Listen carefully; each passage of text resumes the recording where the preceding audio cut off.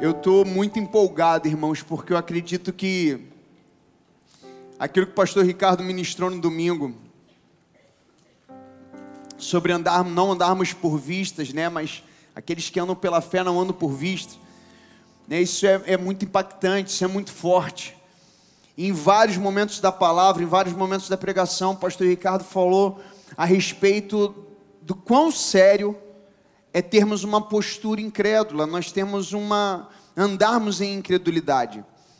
E eu quero falar hoje um pouquinho sobre algumas consequências da incredulidade. Por que é tão sério nós deixarmos a incredulidade tomar os nossos corações? Deixar a incredulidade tomar as nossas mentes. Então eu quero falar um pouquinho hoje sobre as consequências da incredulidade.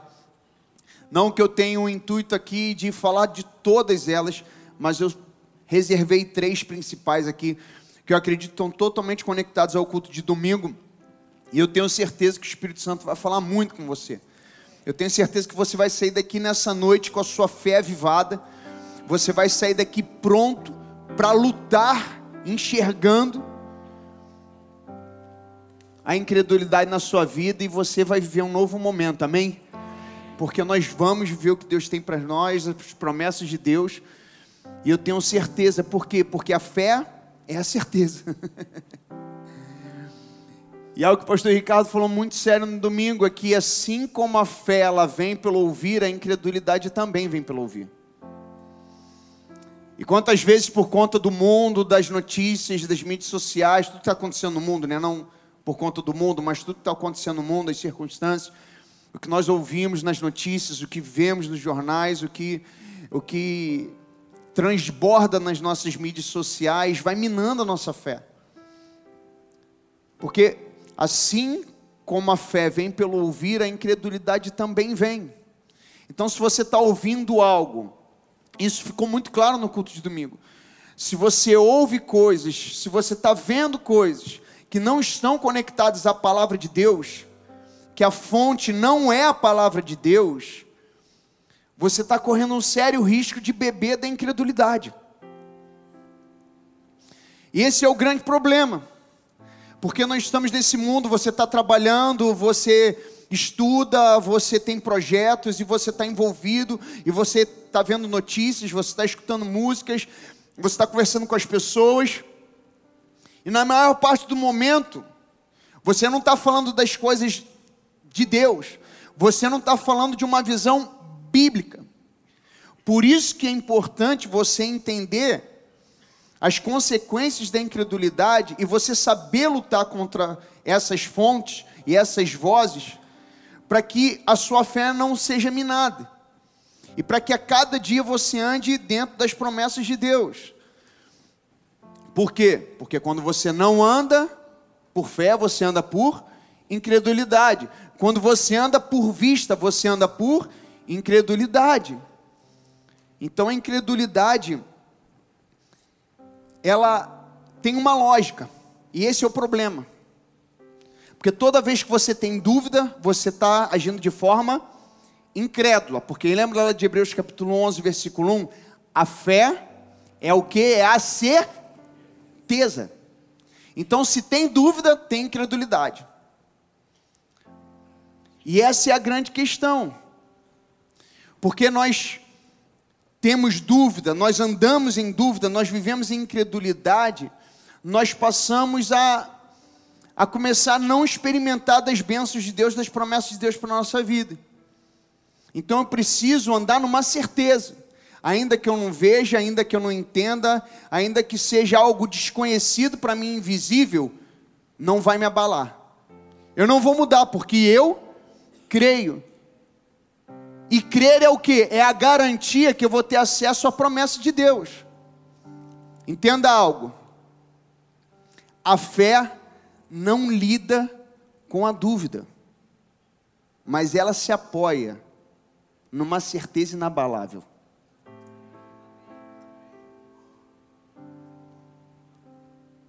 Pastor, eu tenho fé, mas às vezes eu fico com dúvida. Não. A fé, ela não lida com a dúvida, porque ela está apoiada numa certeza inabalável. Como eu disse, ainda que eu não veja, ainda que eu não entenda, ainda que eu não esteja discernindo a circunstância, eu não vou me abalar, eu não vou deixar de crer. Eu não vou deixar de confiar. Mas pastor, eu estou sentindo, eu estou vendo, eu estou ouvindo sobre isso. A fé lida com a dúvida? A fé é o quê? Ela se apoia onde? Numa certeza inabalável. De quê? Que se Deus prometeu, Ele é fiel para cumprir. E não tem, lembra dos ais que o pastor Ricardo falou? Do servo lá do... Ai, mas... Não, calma aí, eu vou orar para que seus olhos sejam abertos. Mas eu estou orando esses dias. Desde domingo, essa palavra me impactou muito. E eu falei, Senhor, abre os meus olhos, porque eu quero ver os anjos, eu quero ver a realidade espiritual, eu quero ser espiritual.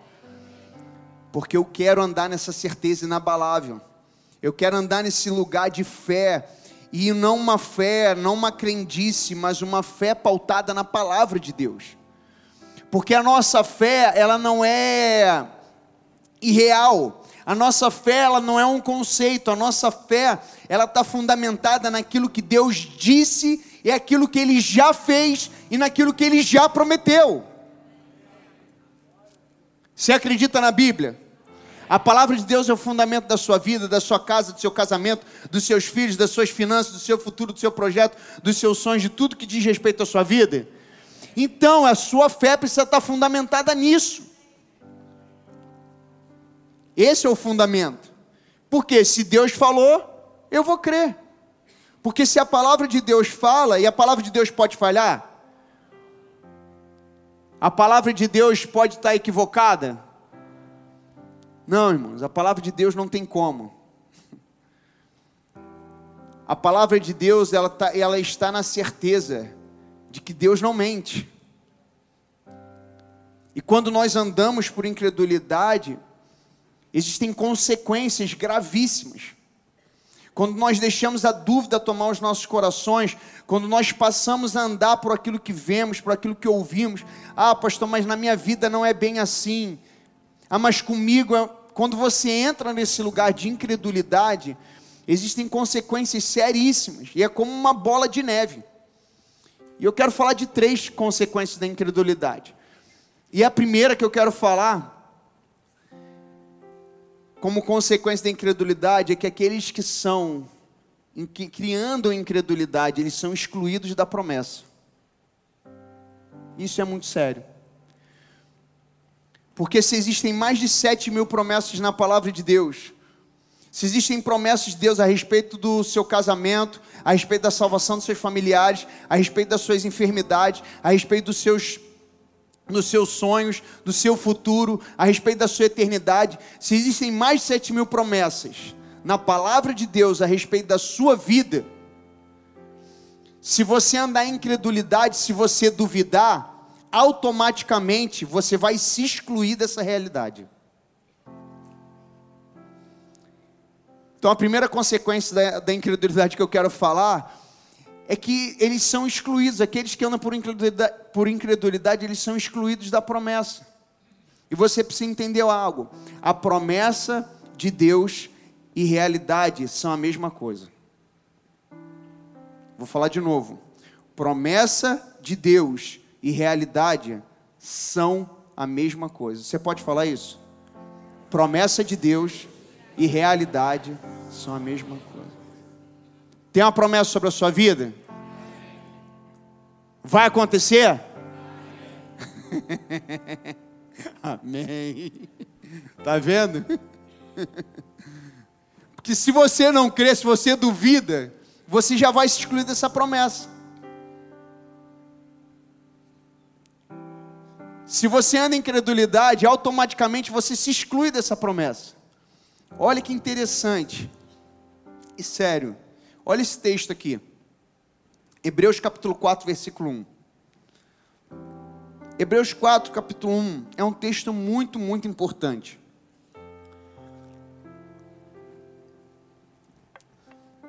Porque Hebreus está no Novo Testamento.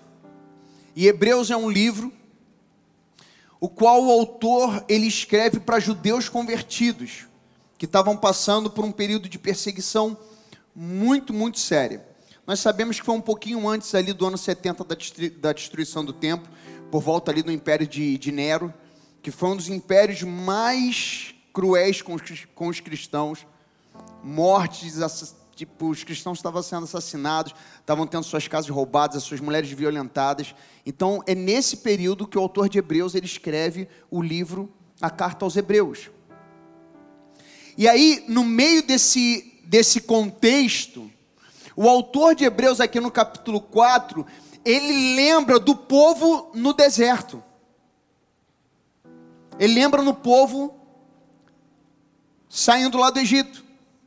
E aí fica claro que a história do povo no deserto, a história do êxodo, do povo de Israel, ela não tem a ver só com o Velho Testamento, mas ela fala de princípios, de revelações importantes para nós no dia de hoje.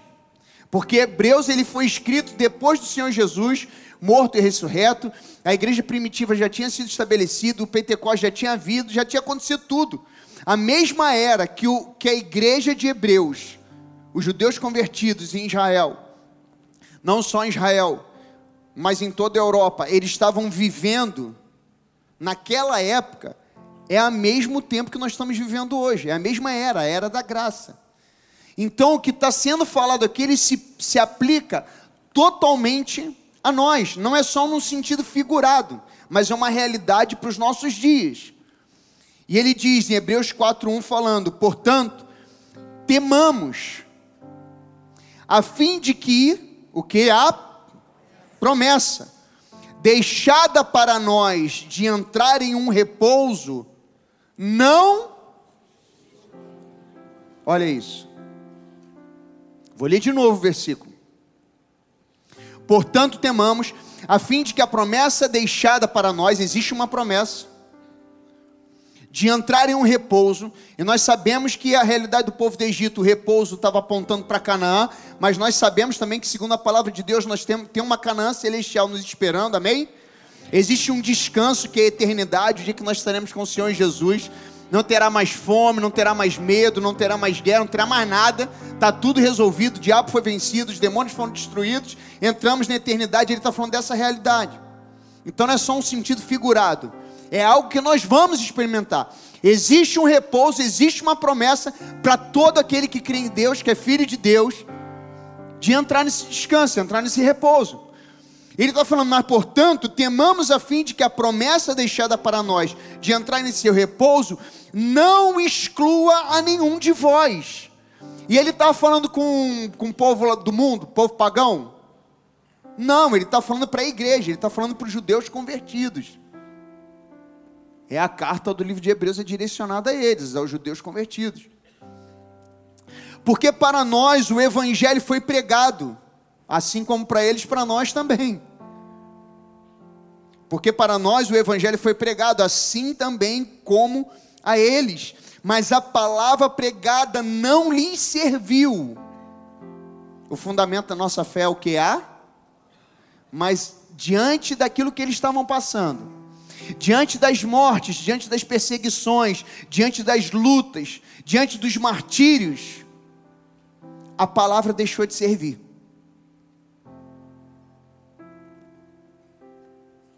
Mas a palavra pregada não lhes serviu.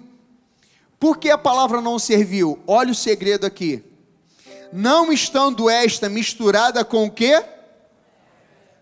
De quem? Você está ouvindo a palavra hoje? Mas essa palavra que você está ouvindo hoje precisa ser misturada com a sua fé. Você ouviu o culto de domingo? Maravilhoso. Mas se você não misturar o culto de domingo com a sua fé, não vai adiantar de nada. E aí você vai andar em incredulidade, e andando em incredulidade como consequência, você automaticamente vai ser excluído da promessa. Mas não é isso que Deus tem para você, amém? Mas olha o que ele está falando. Não estando esta, a palavra, misturada com a fé daqueles que a ouviram. Porque nós que temos crido, entramos no repouso, tal como ele disse. Assim como jurei na minha ira, eles não entrarão no meu repouso, embora as obras estivessem consumadas desde a fundação do mundo. Embora existisse uma promessa. Agora pula para o versículo 6, por favor. Versículo 6.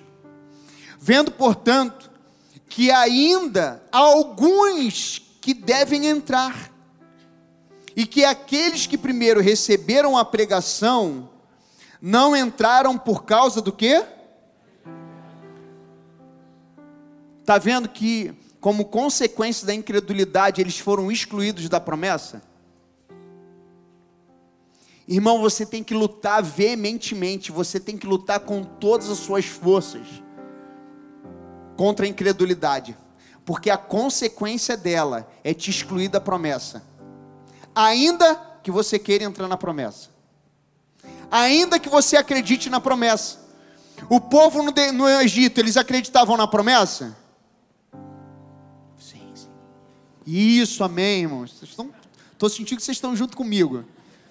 Estou sentindo que está fluindo a palavra.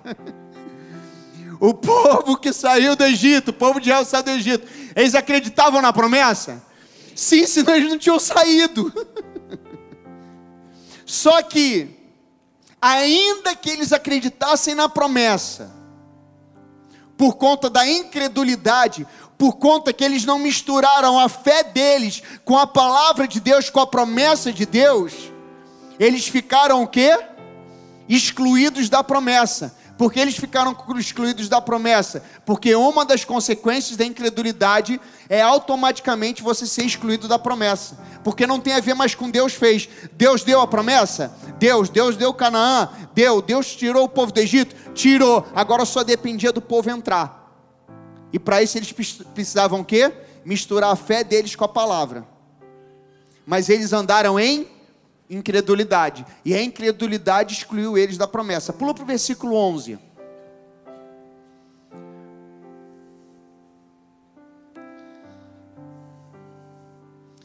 Olha o versículo 11.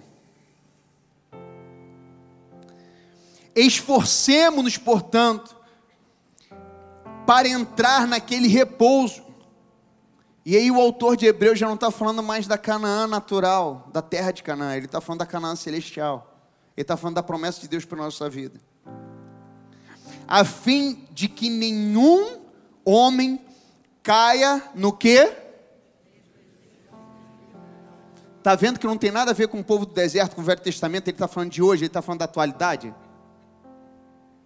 O exemplo do povo que não entrou em Canaã, que saiu do Egito, porque eles não misturaram a fé com a palavra, eles não praticaram a palavra, eles não misturaram aquilo que eles estavam vindo da promessa de Deus, eles andaram em incredulidade, e por conta disso, eles se tornaram um exemplo de fé? Não, de incredulidade, porque eles foram excluídos da promessa. Porque primeira consequência que eu quero colocar hoje da incredulidade é você ser excluído da promessa. Meus irmãos, se a palavra diz que nem olhos viram, nem ouvidos ouviram, nem tampouco penetrou no coração do homem o que Deus tem preparado para aqueles que o amam e andam segundo o seu propósito, irmão, está feito.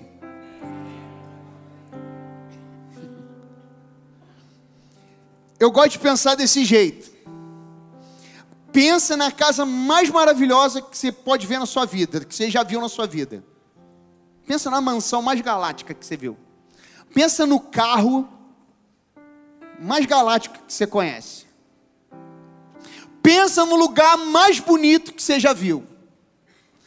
Pensa na maior quantidade de dinheiro que você já viu. Pensa na coisa mais grandiosa que você já viu no mundo. Não se compara aquilo que Deus tem para você, porque a Bíblia diz que nem olho viu, nenhum olho viu. A Bíblia diz que nenhum ouvido ouviu. A Bíblia diz que nem tão pouco penetrou no coração do homem o que Deus tem preparado. Irmão, para você jogar a cadeira para o alto, seu vizinho. Essas promessas são reservadas para aqueles que misturam a fé com a palavra, para aqueles que amam a Deus, não um amor de conceito, não um amor religioso, não um amor de vir à igreja, mas uma fé inabalável, uma certeza inabalável, que ainda que eu esteja passando problema financeiro, ainda que eu esteja passando problema no meu casamento, ainda que eu esteja passando dificuldade no meu trabalho, ainda que eu esteja passando dificuldade na minha saúde, ainda que eu esteja vendo coisas ao meu redor, eu sei que nenhum olho viu, nem ouvido ouviu, nem tampouco penetrou no meu coração, o que Deus tem preparado para mim, para minha casa, para minha família, para minha esposa, para os meus filhos, para os meus sonhos, para os meus projetos, para o meu futuro, para o meu chamado, para a eternidade.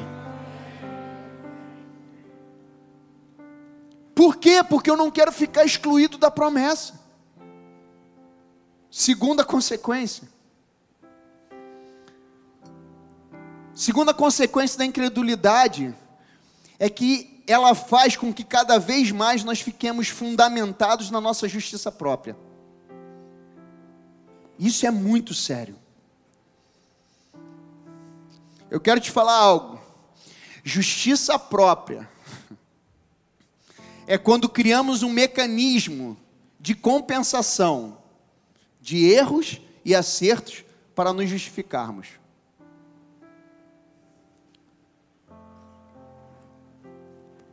Vou falar novamente. Justiça própria é quando criamos um mecanismo de compensação, erros e acertos para nos justificarmos. Toda vez que você não crê no amor de Deus, que você não crê na promessa de Deus, você não crê na palavra de Deus, que você não tem com uma palavra como seu fundamento,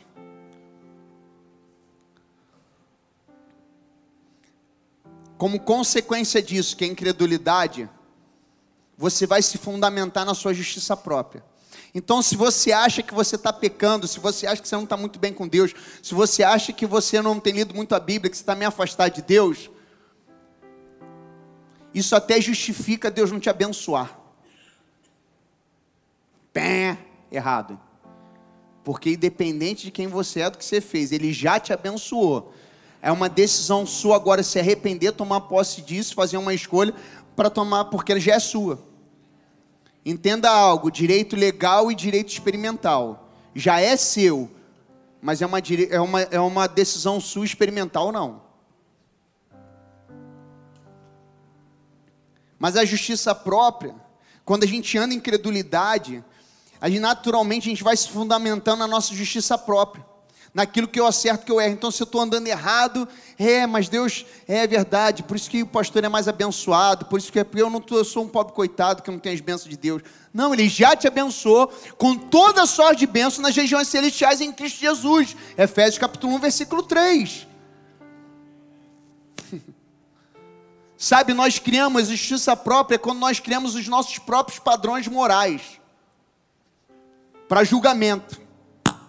Não, ele merece, ele não merece. Não, eu mereço, ele não mereço. Mas o outro merece, mas eu não mereço. Mas outro tem, eu não tenho por causa disso ou por causa daquilo. Não, ele é um pai, ele é bom e ele tem para todo mundo. Você acha que o filho do Cristiano Ronaldo, os filhos dele, eu acho que ele tem quantos? 6, 7.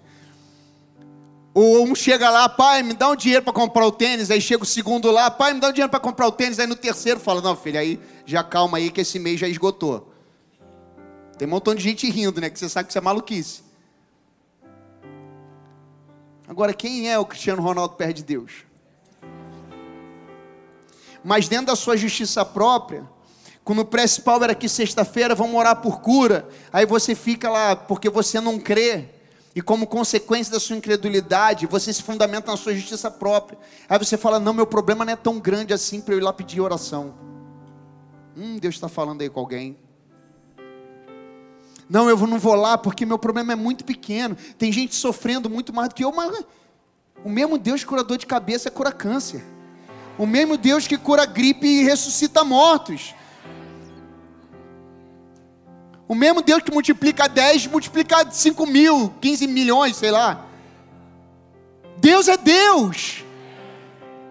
Mas quando você não crê, quando você anda em incredulidade, a consequência disso é que você vai se fundamentando cada vez mais na sua justiça própria, nos seus padrões morais de julgamento, nos seus conceitos de quem merece, quem não merece, quem está certo, quem está errado.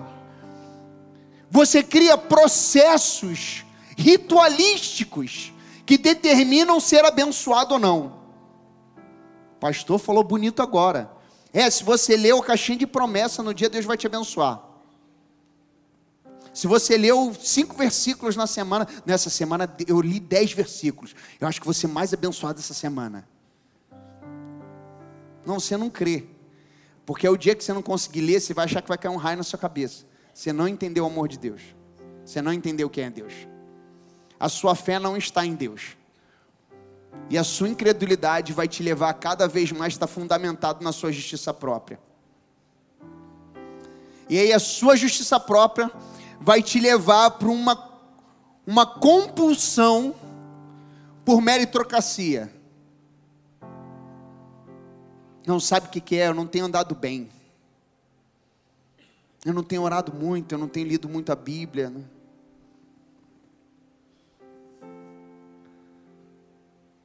Não. Pastor, você está falando que a gente não tem que fazer? Não, você tem que fazer, mas pela motivação correta. Você tem que ler a Bíblia, daqui a pouco eu vou falar sobre isso, é o terceiro. Você tem que orar, você tem que ler a Bíblia, você tem que ir para a presença de Deus, você tem que buscar Deus. Mas não fundamentar na sua justiça própria, é porque você depende de beber dessa fonte. Olha esse texto aqui. Romanos 10, 2.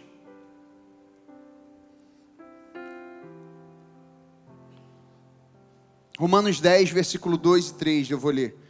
Diz assim: porque Paulo fala, eu lhes dou o testemunho de que eles têm zelo de Deus, mas não segundo o...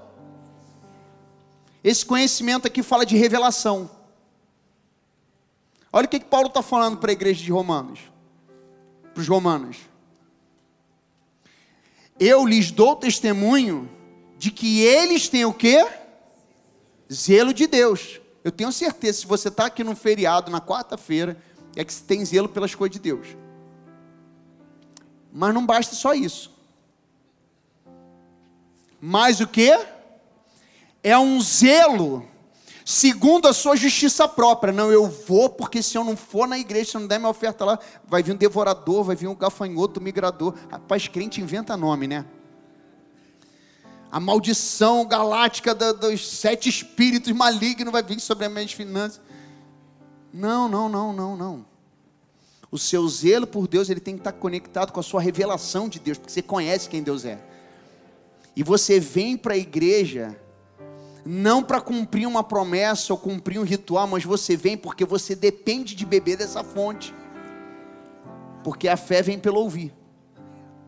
E ele fala, eu dou testemunho de que eles têm zelo de Deus, mas não segundo conhecimento. Esse conhecimento, esse entendimento é revelação, porque ignorando a justiça de Deus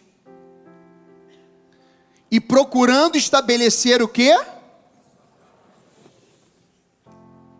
Não. Pastor, dá um exemplo explicando esse versículo. Quando as pessoas se desviam da igreja. O cara começa a pecar, começa a fazer coisa errada, o que ele faz? Ele foge da igreja. Porque ele não entende a justiça de Deus. A incredulidade, o pecado faz com que ele ande em incredulidade, a incredulidade dele faz com que ele se apoie, ele se fundamente na justiça própria dele. Então, se eu não estou bem, se eu estou pecando, eu não mereço estar na igreja, eu não mereço Deus, Deus não me ama, eu vou estar lá diante dos meus irmãos, eu vou embora. Quando o lugar que ele mais precisava estar é dentro da igreja. O lugar que ele precisava mais estar é com os irmãos, falando, irmão, eu estou ruim, estou sem fé, ora por mim, bota a mão na minha cabeça, eu estou quase possuído. Por quê? Porque eu creio na justiça de Deus, que me perdoa quando eu me arrependo. Eu creio na justiça de Deus que derramou o sangue do Filho dele para me redimir do meu pecado. Eu creio na justiça de Deus que me deu a capacidade de ser uma nova criatura. Eu creio na justiça de Deus que ainda que eu tenha errado, eu posso me arrepender, eu posso dobrar os meus joelhos, eu posso voltar o meu coração para o lugar certo e usufruir de todas as bênçãos de Deus. Por quê? Porque você é certo, porque você é bom, porque você é perfeito? Não, porque existe uma promessa sobre a minha vida. Sim, porque existe alguém, o Filho dele, que morreu no meu lugar, pelos meus pecados, e eu não preciso viver mais desse jeito. E ainda sendo pecador, eu tenho direito e acesso a todas as promessas dele. Romanos capítulo 5, versículo 1. Eu tinha vontade de ler Romanos 5 todo, mas eu vou ler só alguns versículos, senão vai dar tempo. Romanos 5, 1.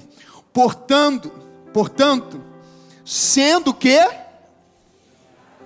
é a sua justiça, é o quanto você merece, é o quanto você entende se você é bom ou não é. Porque tem um lado ruim, tem um lado bom também. Tem aqueles que acham que são galácticos. Não, meu Deus, eu merecia muito mais do que eu tenho. Não é a sua justiça. Deus sabe o tempo. Deus sabe o momento. A justiça dele não é perfeita. Ele é reto. Ele é o reto juiz. Sendo justificados Por isso que quando você anda em incredulidade, como consequência disso, é você se fundamentar na sua justiça própria. Porque nós deveríamos andar na justiça de Deus, que é segundo a fé. Você acabou de ler aqui que Paulo fala. Temos paz com Deus. Sendo justificados pela fé, temos paz com Deus, por nosso Senhor Jesus Cristo, pelo qual também temos acesso pela fé a esta graça, na qual estamos firmes e nos regozijamos na esperança da glória de Deus. E não somente isto, mas também nos gloriamos nas tribulações, sabendo que a tribulação produz a paciência, e a paciência a experiência, e a experiência a esperança. E a esperança não nos envergonha, porque o amor de Deus está derramado em nossos corações pelo Espírito Santo que é dado a nós. Porque estando nós ainda sem força, Cristo a seu tempo morreu pelos ímpios. Pois dificilmente alguém morrerá por um homem justo. Talvez alguém ouse morrer pelo homem bom. Mas Deus, o justo, demonstra o seu amor para conosco, em que sendo nós ainda pecadores, você merecia? Então tem a ver com a justiça do homem? Tem a ver com a justiça própria? Tem a ver com a justiça natural? Não, mas Deus demonstra o seu amor para conosco, em que sendo nós ainda pecadores, Cristo morreu por nós, porquanto muito mais agora, tendo sido justificados pelo seu sangue, nós seremos salvos da ira por ele. Porque se nós, sendo inimigos, fomos reconciliados com Deus pela morte do seu Filho, muito mais, tendo sido reconciliados, seremos salvos pela sua vida. Tem a ver com merecimento? Tem a ver com o que você fez e deixou de fazer? Não, tem a ver com a sua fé. De crer na justiça de Deus sobre a sua vida ou não. Mas quando você não crê, você anda em incredulidade. E consequência de incredulidade é cada vez mais você o quê? Se fundamentar na sua justiça própria. Ah, eu mereço. Ah, eu não mereço. Ah, eu sou isso. Ah, eu sou aquilo. Irmão, você errou, você fez, se arrepende, vai para a presença de Deus, toma após o sangue de Jesus e fala: se Ele me amou quando eu ainda era pecador, quando eu não estava nem aí para Ele, Ele me salvou, quanto mais agora que eu ressuscitei com Ele. Você está pior ou melhor do que quando você entregou a vida para Jesus? Eita, rapidinho. Quem quer aceitar o Senhor Jesus essa noite? Eu quero convidar você aqui na frente. Irmão, você está melhor ou está pior? Então quando você era pior, Ele te amou de uma forma extraordinária. Quanto mais agora, é isso que o texto está... Eu resumi 10 versículos em uma frase. Mas quando você não se fundamenta na palavra de Deus, quando você anda por vista, quando você começa a deixar aquilo que você ouve, aquilo que você vê, aquilo que você faz, quando você deixa a incredulidade entrar no seu coração, entrar na sua mente, a consequência disso é você cada vez mais fundamentar os seus conceitos, aquilo que você vê, aquilo que você sente, aquilo que você ouve, segundo a sua justiça própria, e não segundo a justiça de Deus sobre a sua vida, que foi dada pelo quê? Pela fé, versículo 1, portanto, sendo justificados o que te justifica? É a sua fé. Terceiro, consequência última. Toda vez que andamos em incredulidade, a consequência disso é que esses que andam em incredulidade, eles desconhecem o caráter de Deus.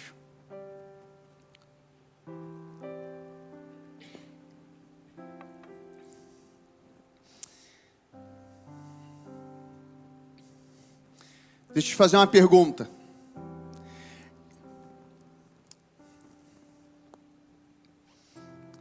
Por que você acha que uma pessoa, numa circunstância adversa, ela grita? Só tem dois motivos. Ou porque ela está com medo, ou porque está longe. Você já viu alguém gritando de perto? Não, tem maluco, estou falando de exceção não, estou falando de regra. Amém, irmãos? Você já viu aqui, imagina aqui, eu vou até desligar o microfone.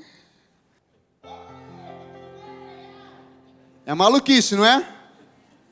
Porque só tem um motivo para eu gritar. Ou eu estou com medo, ou eu estou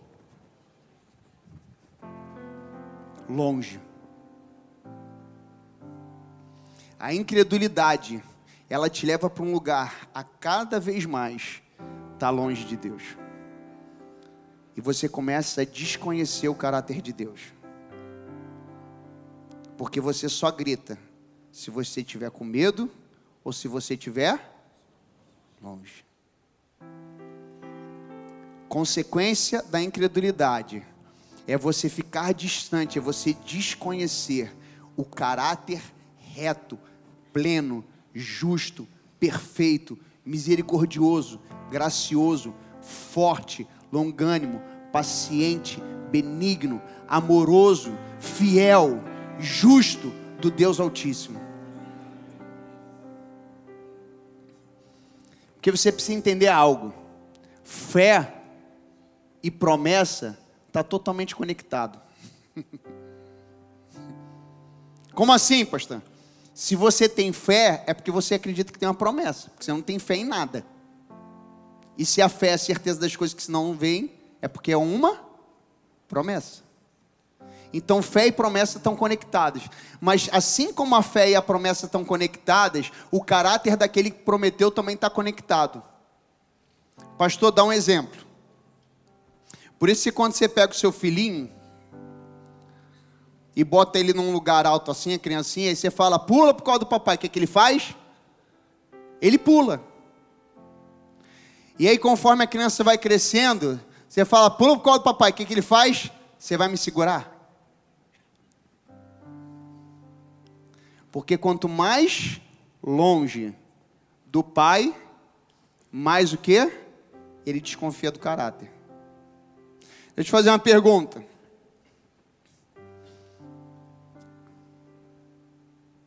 Você teria, as pessoas, você acha, né? Não vou falar isso desse jeito, colocar melhor. Você acha que alguém que anda comigo, é meu discípulo, aqui da igreja, é da minha rede, tudo. Você acha que ele teria medo de deixar o filho dele uma tarde na minha casa? Passar o dia na minha casa? Agora, você acha que essa mesma pessoa deixaria o filho dele na casa de um desconhecido? Não. Por quê? Porque é desconhecido. Porque a sua fé está totalmente conectada ao caráter daquele que prometeu, daquele que você conhece. Então, toda vez que você anda em incredulidade, como consequência, você anda distante do conhecimento do caráter de Deus. Porque se você realmente conhecesse quem Deus é, você nunca duvidaria dele.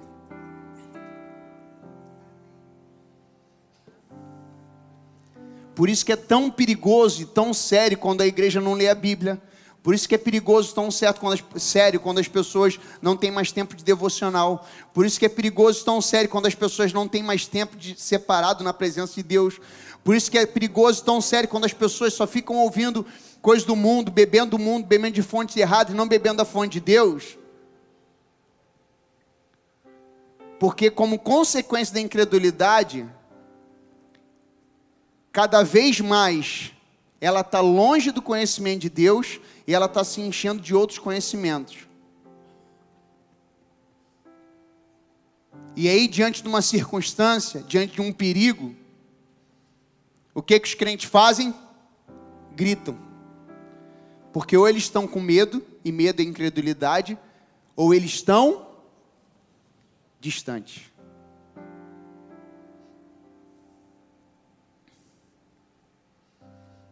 Saiba de uma coisa: a fé honra a Deus e Deus honra a fé. Eu vou falar de novo. A fé honra a Deus e Deus honra a fé. Porque ainda que eu não veja, ainda que eu não entenda, eu nunca vou ficar longe dele e eu vou me aproximar dele cada vez mais. Por quê? Porque eu sei que ele é bom, e ele é fiel, ele é justo. E eu nunca vou me distanciar dele. Porque ainda que eu tenha medo, se eu estiver perto dele, esse medo passa. Mas se eu estiver sozinho, esse medo só cresce. Uma fé inabalável, ela deve ser edificada com convicções inabaláveis. Uma fé inabalável deve ser edificada sobre convicções inabaláveis. Pastor, o que isso significa? Você primeiro precisa crer que Deus é Deus. E não crer, como o pastor Ricardo falou, como um conceito, porque crer até o diabo crê. E aí entra o segundo conceito: você precisa experimentar de Deus. E uma vez experimentando, crer que existe uma recompensa para essa fé. Porque lembra, a fé está conectada com a promessa, está conectada com o quê? Com o caráter daquele que prometeu. Se eu falasse para você, o pastor Ricardo está ali no final, e ele vai te dar R$1 milhão. Você duvidaria? Agora se eu falasse para você, tem um desconhecido ali, e ele falou que vai te dar R$1 milhão. Você duvidaria? Porque a medida da sua fé está conectada totalmente ao seu conhecimento de quem prometeu. Sabe por que os crentes não confiam mais nas promessas de Deus? Sabe por que os crentes não andam mais na promessa de Deus? Porque na verdade eles não conhecem mais o caráter de Deus. Eles conhecem conceitos. Eles conhecem jargões. O sangue de Jesus tem poder, misericórdia. Mas eles não têm experiência que fundamenta a fé dele, que é o conhecimento de quem Deus é na verdade. Então toda vez que você anda em incredulidade, como consequência disso, você vai desconhecer o caráter de Deus. Números 23:19, Deus não é homem para que minta, nem filho do homem para que se arrependa. Diria ele algo e não o faria? Ou falaria e não cumprirá? Cumpriria, desculpa. Deus é homem? Eita, está escrito aí, irmãos. Tá aí, ó. Deus é homem? Deus pode mentir? Ele é filho do homem para que minta? Então por que você não crê? Porque toda vez que você anda em incredulidade, você deixa a incredulidade andar dentro de você, ela vai te distanciar do conhecimento de Deus. Porque você não precisa mais de Deus, você acredita nos seus próprios conceitos. Por isso que eu preciso saber o que Deus pensa a respeito de dinheiro. Porque se eu me distanciar do conhecimento de Deus a respeito de finanças, eu vou andar no meu próprio conhecimento a respeito do que é finanças. Por isso que eu preciso aproximar de Deus a respeito do meu casamento. Porque se eu não sei o que Deus pensa a respeito do meu casamento, eu vou me distanciar do conhecimento dele do que é o casamento. E aí sabe qual é o problema? Quando, desculpa a expressão, a vaca foi para o brejo, o que você vai fazer? Gritar, porque ou você está com medo ou você está longe. Só que ele não é homem, irmãos, para que minta nem filho do homem. Hebreus 10, 19. Hebreus 10, 19. Tendo, pois, irmãos, ousadia para entrarmos no santíssimo lugar, pelo sangue de Deus quer te revelar, irmãos. E a fé vem pelo ouvir, isso vai liberar fé sobre a sua vida. Quando você for para a presença de Deus e buscar a respeito de cada assunto que você tem necessidade, você buscar revelação. Por quê? Porque você pode entrar com ousadia no santíssimo lugar, no lugar das revelações. Por quê? Porque o sangue de Jesus já foi derramado, a justiça de Deus já foi feita sobre a sua vida. Por um caminho novo e vivo, que Ele consagrou para nós através do véu, isto é, da sua carne. E tendo um sumo sacerdote sobre a casa de Deus, cheguemo-nos, olha isso, com coração verdadeiro, em inteira certeza de fé, tendo o coração purificado da má consciência, e o corpo lavado com água pura. Fiquemos, pois, firmes em nossa profissão de fé, sem nos... Por quê? Porque fiel é aquele que prometeu. Tem um texto, irmãos, tem um texto que eu... Rapaz... Oxe. Cadê aqui? Eu não vou ler todo não, porque tem que acabar agora. Mas depois você lê na sua casa. Isaías 40. Eu amo isso aqui. Você precisa começar a buscar Deus, irmão. Pastor, eu quero vencer a incredulidade na minha vida. Eu quero ficar livre das consequências da incredulidade. Vai para a presença de Deus. Vai ler sua Bíblia de verdade. Vai para a presença de Deus. Vem para a sala de oração de verdade. Vem para os cultos de verdade. Vai jejuar. Vai para a presença dEle. Coloca o louvor no seu quarto. Se tranca. Busca Ele de verdade. Não é na sua justiça própria, não. Vou buscar Deus para resolver o meu problema. Não, isso é sua justiça própria. Não, é na justiça dEle. Eu vou para a presença dEle porque eu vou beber da fonte certa. Por quê? Porque o meu Deus é esse aqui. Isaías 40, 12. Quem tem medido as águas na concha de sua mão, e repartido o céu em porções com a palma da mão, incluído o pó da terra em uma medida, e pesado os montes e as colinas em balanças. Quem é esse? Quem tem dirigido o Espírito do Senhor, ou sendo seu conselheiro, o tem ensinado? Com quem tomou ele conselho, e quem o instruiu, e o ensinou na vereda de juízo, e o ensinou conhecimento, e mostrou a ele o caminho de entendimento. Eis que as nações são como uma gota de um balde, e são consideradas como o pó fino da balança. Eis que ele ergue as ilhas como uma coisa muito pequena. E o Líbano não é o suficiente para queimar, nem os animais daquele lugar suficiente para uma oferta queimada. Todas as nações perante ele são como nada, e para ele elas são consideradas menos do que nada. E vaidade. A quem então vos ireis comparar Deus? Ou qual semelhante vós comparareis a ele? O trabalhador funde uma imagem esculpida, e o ourives reveste com ouro e molda cadeias de prata.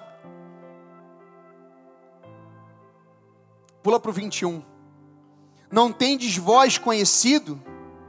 Não tendes vós ouvido? Não vos tem sido contado desde o início? Não tendes vós compreendido desde as fundações da terra?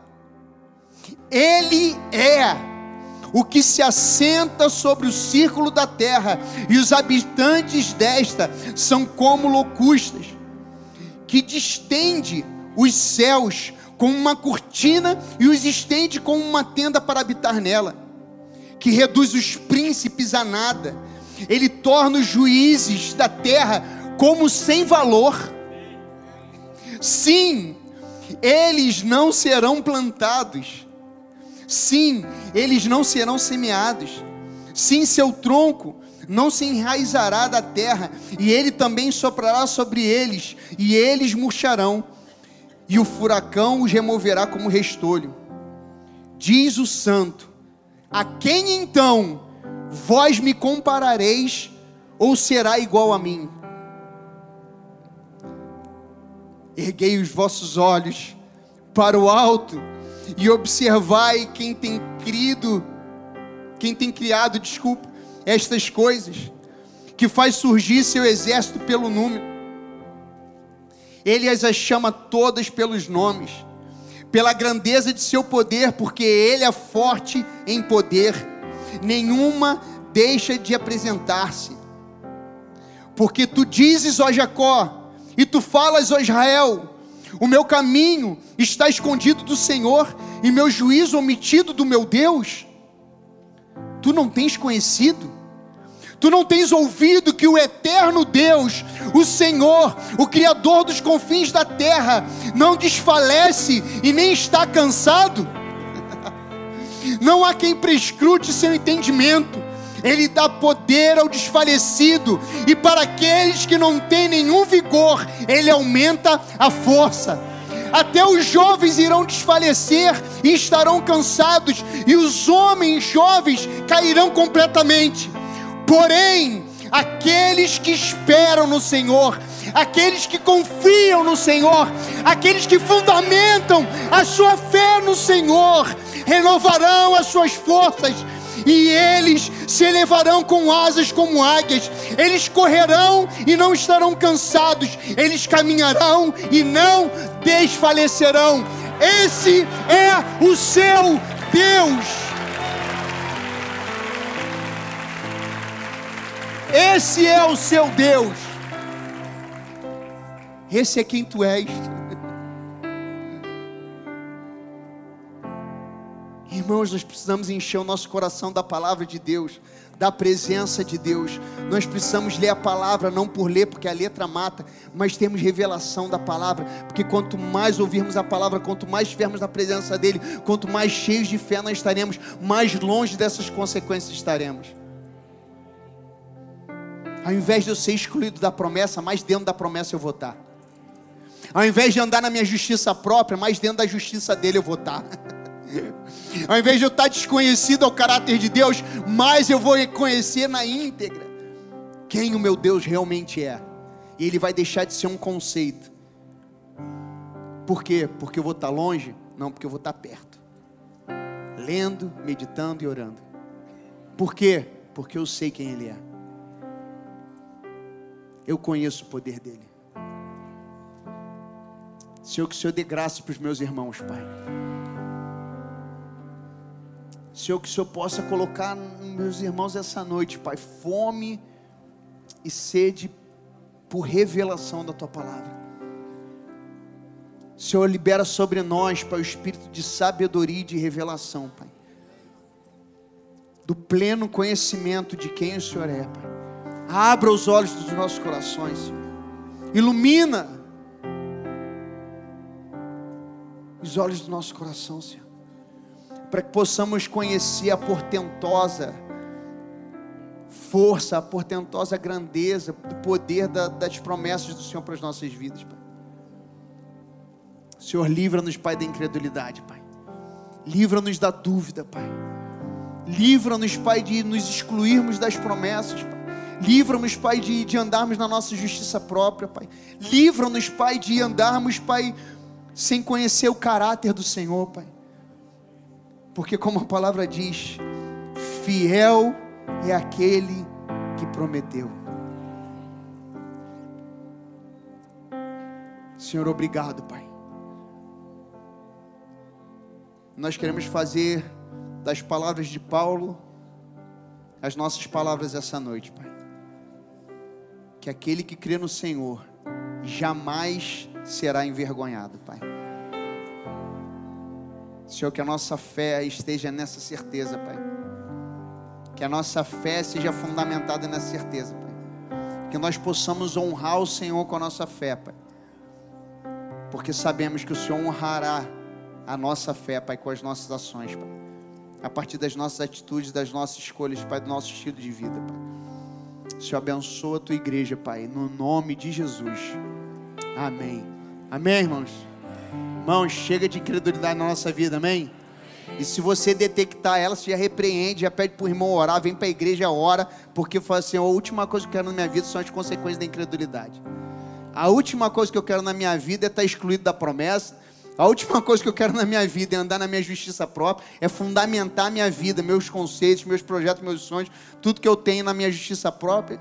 E a última coisa que eu quero é desconhecer o caráter de Deus, porque eu sei que Ele é fiel e fiel àquele que prometeu, amém? Você recebe essa palavra aí? Glória a Deus, Deus te abençoe, irmãos. Deus te abençoe.